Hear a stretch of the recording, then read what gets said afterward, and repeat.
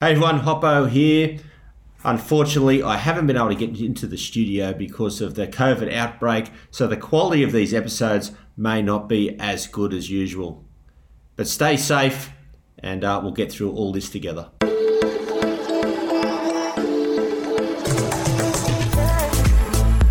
Welcome to Life's a Beach. I'm Bruce Hopkins, better known as Hoppo from Bondi Rescue. Each week I'll be sharing some stories, the good, the bad, and everything in between. I'll be chatting to guests about their life experiences and giving our listeners an insight to the challenges we have faced in our lives. We'll share a few jokes and some banter along the way, and hopefully our experiences will resonate with you.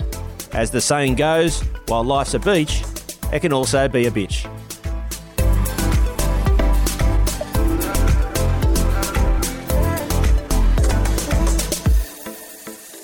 Hey everyone, this week on Life's a Beach, I'm joined by Bondi and Bronte local legend, Billy Morris.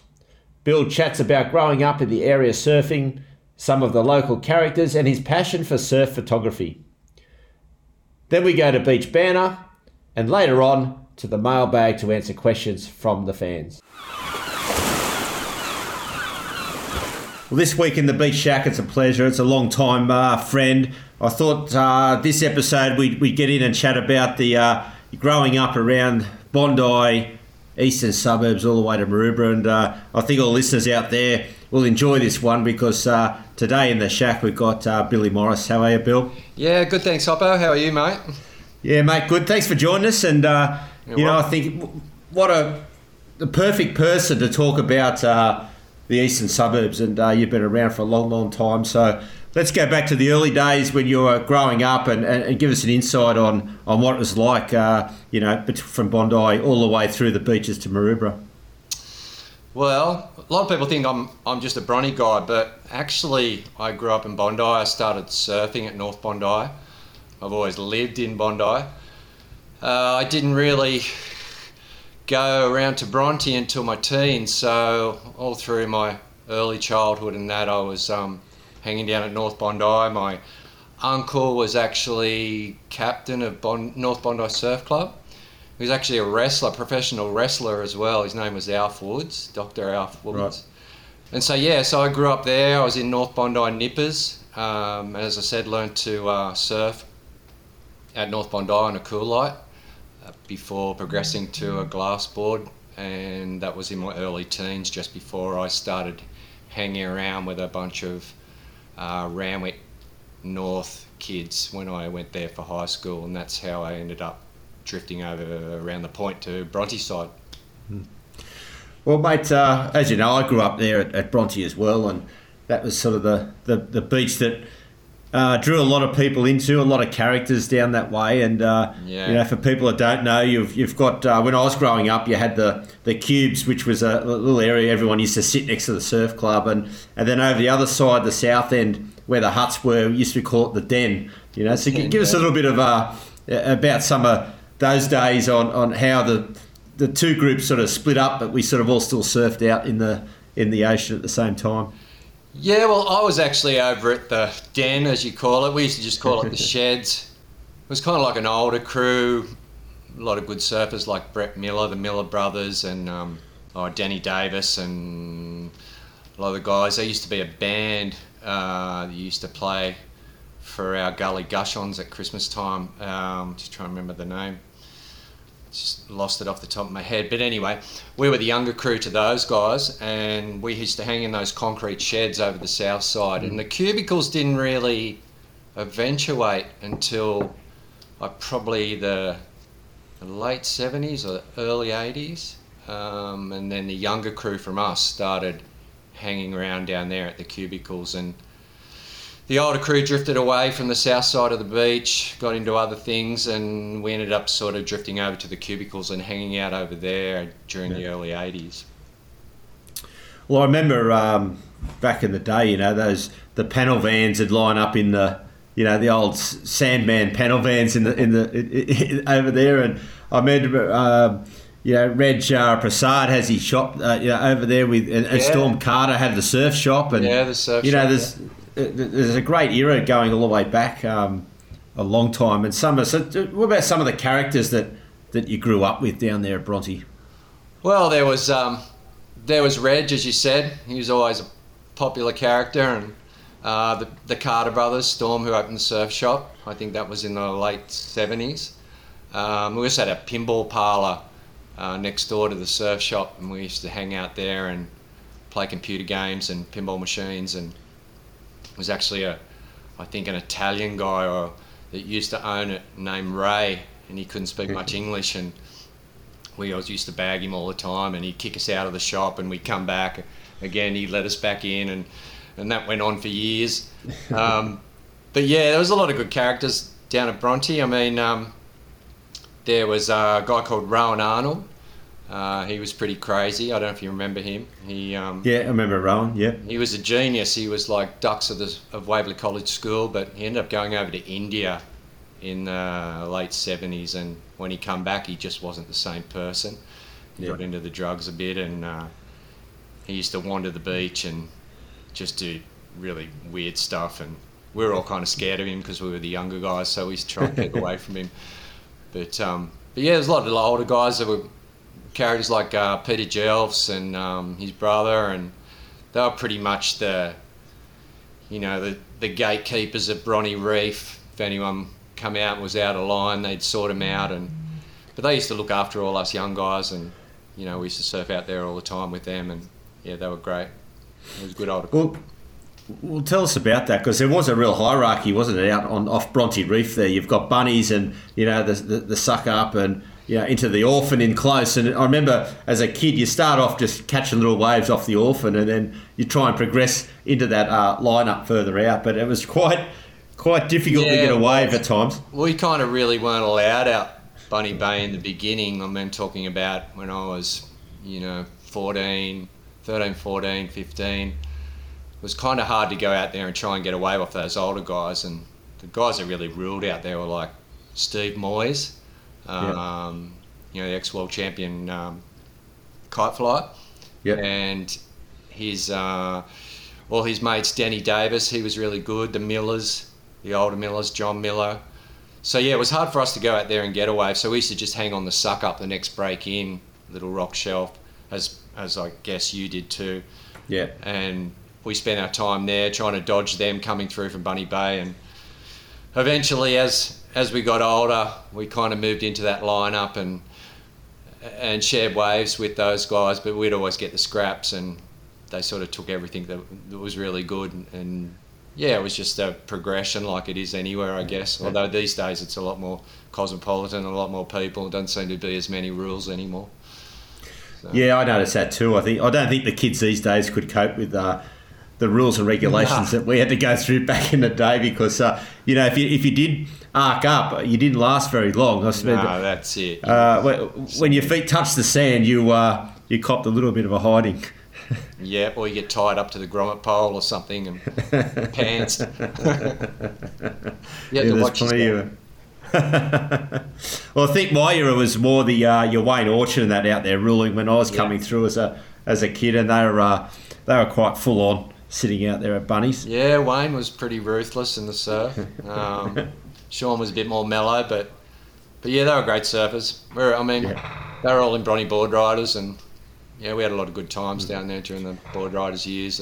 Storm Carter used to run it, and and Reg, as you're talking about Reg was always a bit timid in the surf. He used to hang in near the orphan, and we used to give him a hard time about that because he used to hang on the shore break all the time. He was a bit scared about getting out to the suck up or Bunny Bay. But yeah, I mean, he was a great kid, and we had a lot of good times hanging up at his joint up in the flats above the beach and watching the surf and skating out the front on driveways we call the wave, on the old Surfer Sam skateboards, and yeah, it was great. It was great times during the late 70s. Yeah. The other thing with Bronte when I was growing up, a lot of the older guys would say if you can surf Bronte and handle Bronte, you can pretty much go and surf anywhere in the world.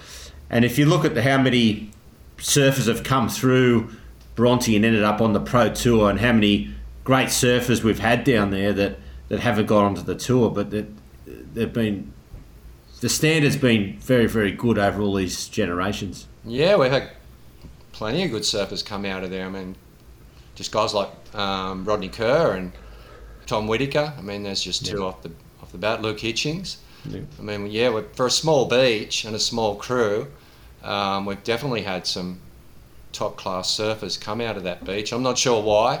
I mean, it is a heavy wave, Bronte, as is Tamarama as well. I mean, it's dangerous. The rips are bad, and it's a lot heavier than what Bondi is. And I guess that might have something to do with how those guys progressed and became better. I mean, even now, the younger guys are charging. I mean, you'll see them out on huge days at Bronte and even going out to the break off the cemetery and surfing there at that reef. I mean, never really used to do that back in the day. And now you find whenever there's a big swell, they're pretty much surfing it to any size. I mean, whether it's like 10 feet, they're still jumping off the rocks and getting out there. And I'm pretty proud of all those guys to have a go like that. We never used to back in the day, that's for sure. Yeah. Also, the growing up at the beaches, a lot of people don't understand that. Everyone used to bag everybody. Growing up, and I remember you remember Dribbles, who passed away, but I remember coming down and he'd just rip anyone apart. Just bag them and bag them and bag them. And the funny thing, I remember one day when one of the guys came down, he didn't bag him, and he got quite offended. The guy that didn't get bagged, and growing up at the beach was like if you didn't get bagged meant they didn't like you. So if you got bagged, mean they liked you. So it's I guess a weird sort of it's thing. always been the Australian way, though, hadn't it? We just ripped into each other as mates, and I guess that was a sign as you're part of the crew. If you're not getting bagged, I guess you're on the outer, and people probably don't trust you. So, but Dribbles, he was one of the all-time characters down there, and he was a little bit younger than me. I guess he's your age.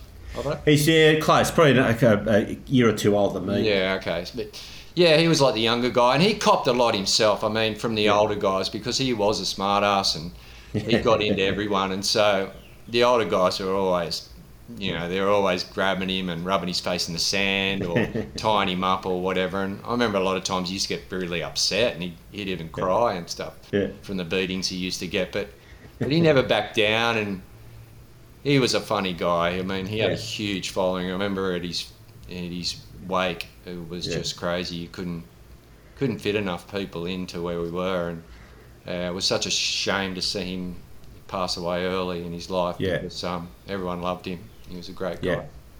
And was a very, very good surfer as well. He was a great surfer, I mean, he was sponsored by Hot Butted, I think, in the 80s, and Rip Curl maybe even, and we used to travel. I mean, we used to go up the coast with Dribbles a lot and surfing competitions where we used to go on all the APSA events, and we drove up to Byron for a couple of weeks, and I did a lot of trips with Drips. Yeah, he was a great guy to travel with. So you grew up, you do all the surfing and everything. So, but then you got into photography. So tell us when that started and what sort of prompted you to do that?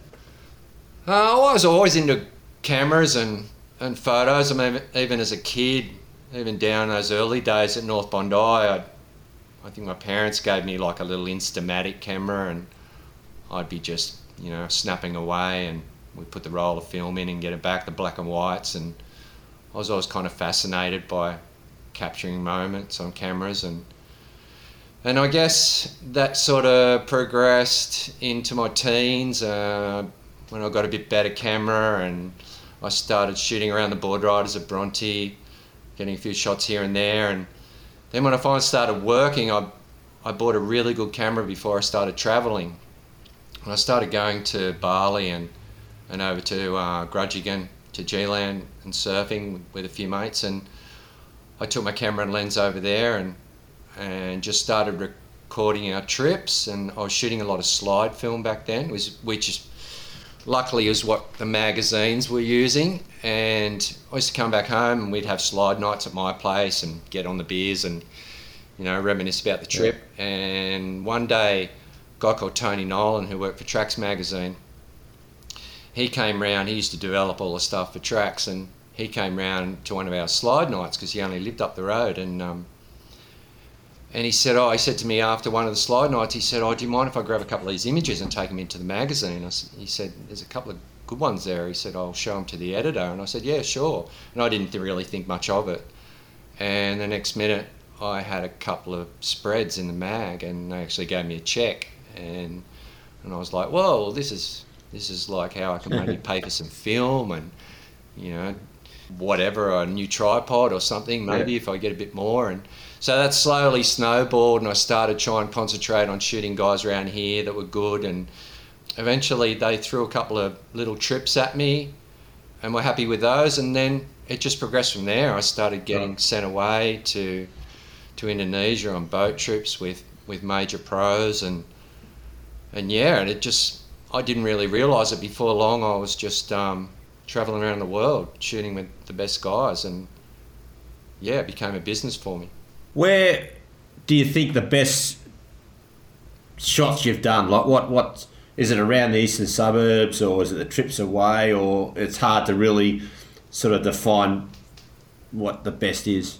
Australia on the East Coast especially is probably not the easiest place to get your best photos. And in saying that, these days they're shooting everywhere, these slab waves that we weren't really attacking back in the day. But I probably found I started getting my best stuff when I did travel, especially to Western Australia, because I think over there the light's really good, and the beach breaks were really good, and I found that I started getting some really good shots, and I got a really good water photo of Michael Munga Barry, a Queensland guy, which won an Australian Photography Award, and that's how it really progressed my career. I got noticed by magazines over in the US, and I started working for them, and also got picked up by a couple of companies over in Europe, shooting their stuff for like their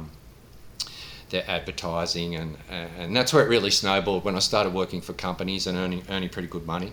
So I think, in answering your question, probably when I started travelling to places like Western Australia and then Hawaii and places like that, that's probably where I started getting, I thought, the majority of my good stuff. Yeah. And did you have any sort of training, or was just something, as you said, you did as a kid and progressed learnt on the way? I did photography at school, and I learned a lot through there. We had a really good photographer as a teacher there, and he taught me a fair bit. But actually, I haven't been to college or done anything professionally outside of school. It was pretty much just learn on the job. And as I said, I didn't expect it to really go that far as it did. Yeah. And I primarily was mainly a surf action photographer. So I just learned from other guys and trial and error pretty much. Yeah. So, but they were all the film days, and I mean, that was the best training you could do to shoot film, because you really had to get your stuff right. You had to know your exposures. You had to know how to use a manual camera. Whereas these days, everything's automatic, and you pretty much can shoot as much as you want. And if you stuff up, you just fix it up in post in Photoshop. So it was a different kettle of fish back in those days. But that was that's how I learned properly. Do you find all the photographers that do the surfing shots, is it beneficial though that you're a surfer, you know the critical points where the surfer's going to be to take that shot? I think definitely, especially in the water. I think if you're swimming with a camera, knowing how waves break, not being a surfer. I think the best water photographers are probably bodyboarders, because they're strong in the legs from using flippers, and that's a big part of it. You have to be a good swimmer, and you have to, have a bit of ticker and swim out when it's kind of solid. And so if you've got that knowledge, if you've got that water knowledge and wave knowledge from being a surfer, and you're willing to have a go, then that's probably, for water photography, that's a real advantage. Yeah. As standing on the beach, I mean, you still see, I think people that don't understand surfing probably don't get as good as shots, but I think an average surfer from the beach can get a pretty good shot these days. Yeah. Has there been a time where you've been in the water doing the photography, and obviously you've got to get right into that impact zone to get the shot, but then you absolutely get belted and pounded because you get in that position that you probably wouldn't have in a normal situation? Oh, for sure. I mean, especially when you're shooting with a fisheye lens and you've got to get close, which I used to do a lot. I was obsessed with fisheye in the early days, but I think everyone was. I mean, during those late 90s, early 2000s, I mean, there was a lot of good fish-eye guys, and they were the shots that usually made the magazines, especially the bigger size shots, the spreads and stuff. So, yeah, that type of photography where you've got to be right in the face of the surfer and coming really close. You're also right in the impact zone of where the wave's breaking. So yeah, you get flogged for sure. I mean, as you do when you're surfing on those kind of waves as well, paddling out or whatever. But yeah, you definitely copping waves on the head and copping a beating every now and again. Yeah, so this day and age now, is it disappointing, as you said, like back in the day, you had to be a good photographer, know the lighting and exposures and everything. But now technology has caught up and anybody can start taking shots. Magazines, the shots are out before they even get to the magazines these days. Yeah, well, that's probably the part that's actually ruined it for everyone. The internet's destroyed magazines, and magazines are worried still about using content because it's already been thrown up. They tend, I think, to lean towards their own organised shoots these days. They try and steer that away from any kind of exposure before it's done in the magazine.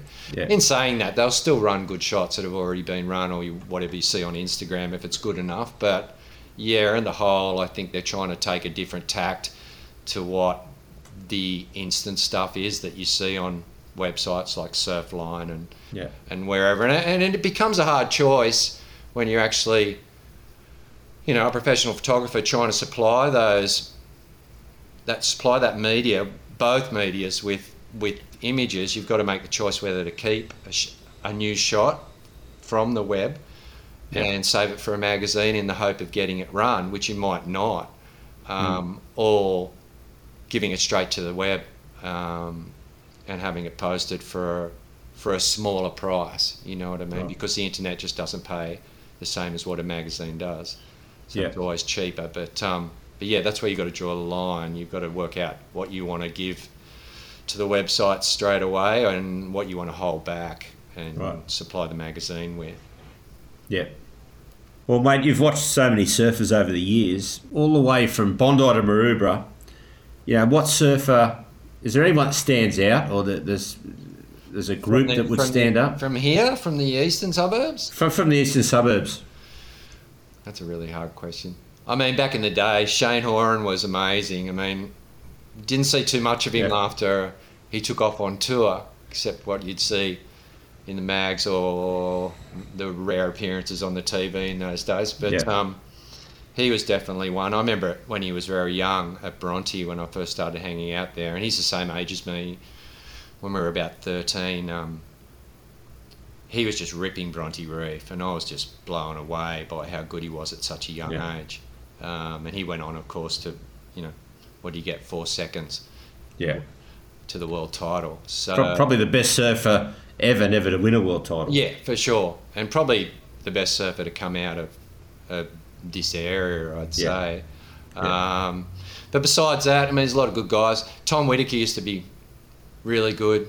Him and Luke Hitchings, they were, for Bronny guys, they were kind of who I really liked to watch surf. Very strong, powerful surfers. Really good in bigger waves too. And then there was guys at Maroubra too, like Kobe Abbott and Mark Matthews. They were great to watch too. Wayne Cleveland even, charging big waves over there. So off the top of my head, I can't think of anyone else, but there's plenty. Oh, there's so many good surfers across that stretch of coastline. Also now, as you mentioned before, the younger guys are taking on these surf breaks, between Bondi and Maroubra. Where do you think is the best spot for big waves and shooting that big wave around there? Well, I guess Cape Solander's pretty much taken over the mantle as being the premier heavy big wave spot, especially with all the exposure it's had for Red Bull and everywhere else. But There's a lot of those slab waves. Cronulla's huge for big waves. I mean, Voodoo and over at Shark Island and as I said, Cape Solander. That area in itself's probably got the biggest and best heavy waves in Sydney. But then you've got other places like, you know, on the north side, Queenscliff, Bommy and all those type of waves as well.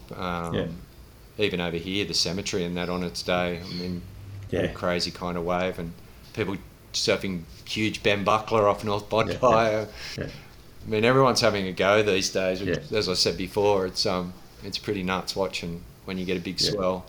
All these places, just people surfing these days out there. Yeah, it's crazy what they're doing. It's definitely gone to another level. Everyone seems to be taking on the big waves. Yeah, for sure. It's I don't know what's got into everyone. Maybe it's because they're not getting enough waves when it's small because it's so crowded. I don't know. Well, that's the other thing. Back in the 70s, it was basically people that went to the beach and surfed. That's what you did. If you didn't surf, you didn't go to the beach that much. You know, it's sort of a summer thing. You go for a swim. Yeah. But tell us now the difference from back then to now. I mean, Bondi the other day must have had 200 plus or more surfers in the water. It's just crazy. It's getting frustrating for an older guy, I can tell you that, trying to get a wave out there these days. But look, it is what it is. I mean, the population's gone through the roof and surfing's just become, the thing to do these days. I mean, it's such a popular pastime and sport. It's not frowned upon like it used to be, and I think everyone wants to do it. I mean, the surf schools, they teach kids young these days, and they all progress, and everyone's riding friendlier boards like the soft boards, so which are a fair bit safer, I guess, than a fiberglass board. So it becomes easier for people to get into, and I think especially just at the moment with the way things are and the lockdown and that, and people working from home, it's only increased the amount of crew that are getting out there and surfing. And we don't have much room on the south side beaches, which is also, I guess, compresses everyone into the breaks, and depending on how the banks are as well, which haven't been great lately, they're forcing everybody onto certain spots on the beach, and that makes it also a bit more difficult. And it's quite dangerous out there actually these days, as you must know as well, and kind of injuries coming into the tower every day down at Bondi must be on the up. So I mean, I've been run over a couple of times already this year, and luckily got away with just dings in my board, but it is getting very crowded out there. Yeah, I mean, our injuries have definitely, for head gashes, leg arms, from people running each other over. It's definitely getting more and more each. I try and pick my time. I try and pick my time to surf these days. I try and get that window in the morning in between shifts, or maybe later in the afternoon. But it just seems like the whole day is pretty full. Yeah, there's not too many. The earlies are the things that blow me away these days. The early surfs is like crazy. I don't know whether it's there's a lot of photographers down there these days trying to capture all those guys in the water, and I'm not sure if that's got a lot to do with it either. People posting and like everyone wants to get their shot on the internet or on Instagram.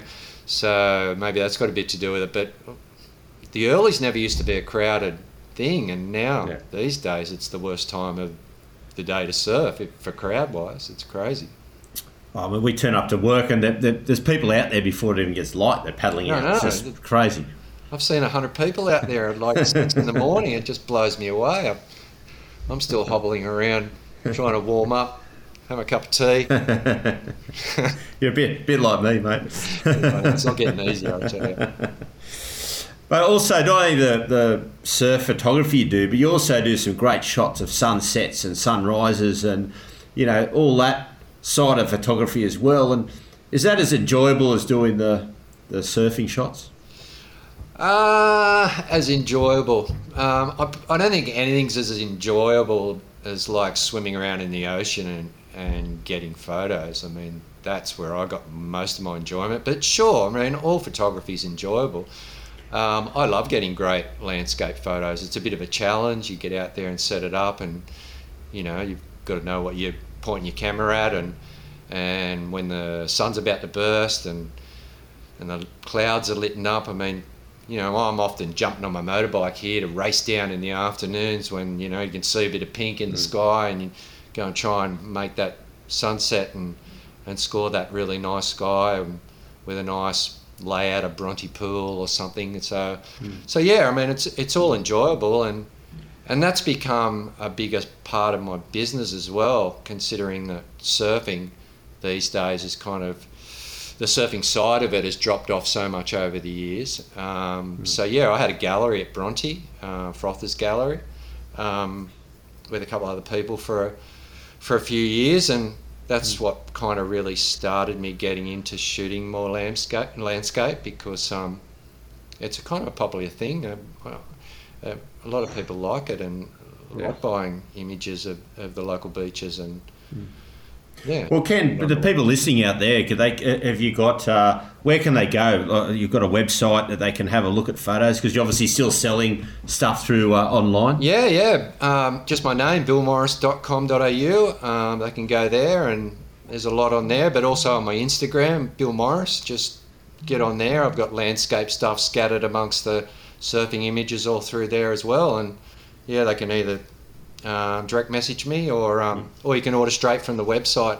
I've got a shop on there that you can just pick your photo and order. So yeah, get on there and have a look. Yeah, I'll tell you, it's worth having a look. There's some fantastic shots on there. Oh, thanks. I think the toughest photography assignment you were ever given is probably when you had to do us, when we did our book Out the Back with Bondi Rescue. Now, that was a tough one to try and make us look half decent. What are you talking about? You guys are movie stars. Not that hard. No, that was fun. It was fun doing the book. Yeah, got to meet a few guys that I didn't really know. So, yeah, it's always good getting little jobs like that and getting down, especially when they're local, and shooting you guys. I mean, it's always interesting watching what you guys do, and when I had to do the book and cover all the different aspects, with the resus gear and everything, and the training, and and just getting out in the water and shooting a bit of stuff of a few of the guys that surfed as well. Ended up being a great little bunch of keepers that I treasure and keep in my files. So yeah, it's always good to have that stuff around. And the book was great. Well, mate, with the you spend so much time in the ocean, and obviously me being a lifeguard, we do a lot of rescues. Is there a rescue that stands out? I mean, in my opinion, board riders probably do the most rescues anywhere around Australia, because they're in the water from sun up, sun down. Is there anything that stands out at all? There's been a couple of Tamarama that were pretty heavy. I mean, it's such a dangerous little beach, and I mean, I'm nearly drowned there myself when I was young. I was only lucky that, as you said, surfers save everybody. One of my mates saved me on his board. But yeah, there was a couple. I remember one night, I was actually, because I was in the Fireys, we were down there one night driving back from a fire call, and we stopped at Tamarama to have a look at the surf, and there was a crew of about 4 or 5 young girls and guys. They had a bodyboard. It was they were clinging to a bodyboard, and they were getting dragged around in the Bronte Express from Tamarama. And the lifeguards had finished duty, and we knew they weren't around, and we were about just to run down the cliff ourselves and strip off and jump in, but it ended up a few of the surfers paddled over, and they were copping waves on the head, and they were screaming out, and they looked like they were in a lot of trouble, and I was really worried at that stage. That really sticks out in my mind as one of the rescues that I nearly got involved with myself. But I don't know, it would have been pretty weird running down, stripping off our fire uniform and jumping in our undies with no flippers to try and save a bunch of kids. We probably would have drowned ourselves. But yeah, I mean, there's been a lot of great rescues over the years, and I haven't seen hardly any of them. But yeah, I mean, you guys do a great job, especially around those beaches, and I think the lifeguards these days are amazing. I mean, a lot of them, I don't know whether you hand pick them as good surfers, but there's a lot of good surfers in amongst those lifeguards, and I think that's a real bonus to have, especially when it gets solid, because you've got to have someone that wants to go out there and get them. It's not like, That's right. But I think that a surfing background makes the best lifeguard, because for sure. They sit there for hours and hours and hours growing up or in the water surfing. They know the water, they know what to look for, and they seem to pick up people in trouble so much easier than someone that has never had that experience, and we've got to train them when they're on the job. Yeah, for sure. I mean, you're definitely right there with the fact that surfers do make the best lifeguards. And as you said, surfers carry out more rescues than anyone along the coast of Australia, everywhere. Your lifeguards can't be at every spot, or, especially those late and really early sessions as well, where you get people in trouble and someone's got to grab them. But yeah, you're right. The lifeguards definitely have an eye for what's going on. I mean, I know them just being down the tower talking to them or whatever, and I hear the radio go off, and one of the guys will say, "Oh, just keep an eye on that guy down there, in the corner, or that bodyboarder who doesn't look like he's really, that great at what he's doing. He's got caught in the rip," and so they're onto it straight away. I mean, it's not like they're just waiting for someone to stick their hand up. They're actually sort of onto it a lot of the time before it even happens. So, I mean, I'm looking now to get some sort of a program like to the WQS, the qualifying surfing tour, because there's so many surfers that go onto that tour that aren't going to make. I mean, it's so hard to make the championship tour. For sure, it is. So the next best thing is those guys have got that talent. I think the next best thing is they then, when that ends, trying to get onto the tour, they fall back into a professional lifeguard anywhere around up and down the coast of Australia. Yeah, I mean, it's a great career, really. I mean, for someone like that, for sure. I guess a lot of people have put all their pennies into trying to be a pro surfer, have sort of lost options for other careers, considering they're not doing anything else at the time. So anything like that could give them something when they fail, or as you said, don't make it, would definitely help both you guys and them in making use of their great skills. So I think that's a good idea, Hoppo, for sure. Mate, one last question. What does the ocean mean to you? What does the ocean mean to me? I don't think I could live without the ocean, that's for sure. Having grown up there since very young, it's just become, part of your life, most of your life. It's pretty hard for me even these days to spend a couple of days away from it.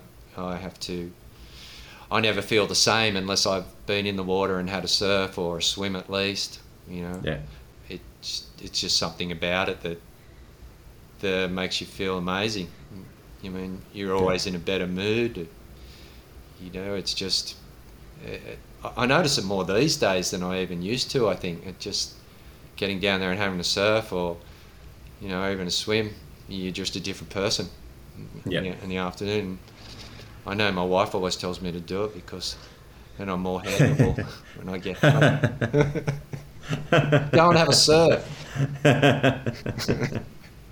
No, but that's great. And but it's great to get the insight, mate, of that local area, because a lot of listeners, especially the ones that listen from overseas, that never get the opportunity to come to Bondi or around the eastern suburbs and check it out, and they always want to listen and hear about us that have grown up in the area and what it's been like.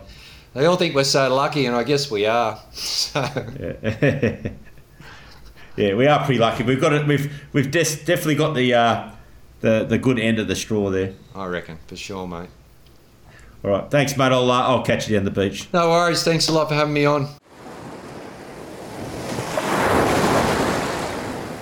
This week in the Beach Shack, we've got Anthony Glick. Glicky, welcome, mate. Thank you, Hop. Thanks for having me. Mate, over the years, you've done a lot of photography. Started off small, and then it got bigger and bigger, and then you've been selling some of those, and then also into putting those prints on towels. So tell us a bit about your business. Yeah, so it all kind of just evolved, as you know, Hop. I love the beach. I've loved, the ocean pretty much my whole life. I came to you quite a long time ago asking for a job. I was like, I just want to spend every waking moment at the beach. Yep. And then when I started the job, lifeguarding, I started, with the photography, just for a bit of fun, just to try document the beach and what's happening down there. And people started really taking to it and loving it and sharing it, and it all kind of just escalated from there, snowballed. And then I started selling prints, like framed prints, and shipping them all around Australia and the rest of the world to people to hang in their rooms. A lot of people were loving those. They still do. And then one day I was just at the beach and I was like, all these beach towels are so boring. I remember I was in the North Tower. Should have been watching the water, Hop, but I took a minute. You're watching the towels on the beach? Multitasking there. I was like, every towel is just like stripes and boring. How about like someone who comes to visit Bondi, or a Bondi local who wants to, have a memory of their favorite place, have a picture on the beach towel. So I just made one for myself, put one of my Bondi icebergs pictures on there, and then brought it down to the beach just for myself. Yeah. And then I hung it up on the North Tower, and someone goes, "Oh, can I please buy one of those?" And I was like, yeah. I got one made, then I got 5 made, then 200, and then someone asked for like Bronte, and then long story short, it's all kind of evolved into a bit of a business. Started as Destination Towels, but now I've introduced a few other products, jigsaw puzzles, water bottles, beach tote bags, and I got quite a few other products coming soon. And the brand's kind of transitioning into Destination Label. So it's a bit of a label now. And it's something I'm really passionate about, just to kind of showcase, the Australian beaches and beaches around the world on everyday products that people love. So it's pretty exciting. And it's all photos, like, as you said, beach-based, like whether it's waves or sunsets or sunrises. It's got a bit of everything, isn't it? And not just Bondi. You've branched out into other locations. Yeah, exactly. So it started with Bondi and the eastern suburbs, Tama, Bronte, all the 3 beaches we work at. Yep. And then it just evolved, expanded, Coogee. Then you got like the northern beaches, then Queensland, Western Australia, Victoria. And then I've got a few from like Italy, all those sorts of places. And someone like you, Hop, you can probably resonate to like the products, you see it and you get a feel for it. It's something different. Yeah, I mean, it's different, and it's also great product as well. You've got the photo, but the product, the towels are really, really good. And, exactly. That's the other thing. You can have great photos as well, but you also need a great product. And I think you've combined that extremely well. And so where can anyone, listening, jump on and buy some of these products? Yeah, you can visit destinationtowels.com. And we're also available in probably around 200 shops around Australia now. So, we do quite a lot of stocking shops around Australia. Just check our website and you can find a stockist near you. But we do ship all around the world on a daily basis. And as you said, it's like the product's actually good itself, because it started by me wanting to make a towel for myself. And, I made it something that I would want to use. And I think we spend enough time at the beach to know what a good beach towel is. And then it all just evolved from there. Well, that's right. And I know how passionate, and I've watched you from the beginning when you started this, and, you're so passionate about it. And I think that's when products go really well. You need to have the passion behind it. It's not a matter of just selling whatever you want to sell. You've got to have that passion. And it's been a great achievement. You've been going for a fair few years now, and it's good to see it succeeding and getting out there. Thank you, Hop. Yeah, it's definitely passionate about it, but you do, like, as a business owner, small business owner, you get your days where you're not as motivated, but then, the end goal, when you see someone on the beach walking with your towel or using it to dry themselves off, that's what keeps me motivated. Yep. Well, we might even run a bit of a competition or something down the track that people that have bought the towels or bought the products, take a photo, send it through to Life's at Beach Instagram, and let's see how many we can get coming through. And you might go out and buy one now and then take the photo and send it through. So exactly. Anyone out there, go and check out the website. Sounds good to me, Hop.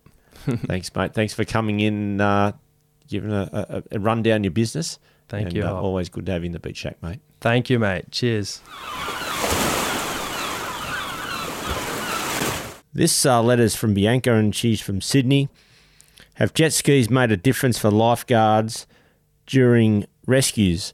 Well, definitely, when I first started, it was only a board. You had to go out and rescue people, and no matter whether it was 2 foot or whether it was about 15 foot, you had to use the rescue board. It's all you had. But now, when we get the massive surf, it's a lot easier to take out the jet ski. It's made the job a lot more efficient and quicker to get people back in. Also, when we've got massive crowds and there's a lot of people getting caught in rips, the jet ski is very handy. You can bring in multiple people at once, whereas a rescue board, you can only really bring 1 or 2 in at a time. So it does save us a lot of work, and they are very, very helpful. Thanks everyone for listening. Remember to subscribe to Life's a Beach wherever you get your podcasts, and hit us up with questions, comments, or follow us on our social media channels, which you can find in our show notes. That's it for today, beach fans. Stay safe and swim between the flags.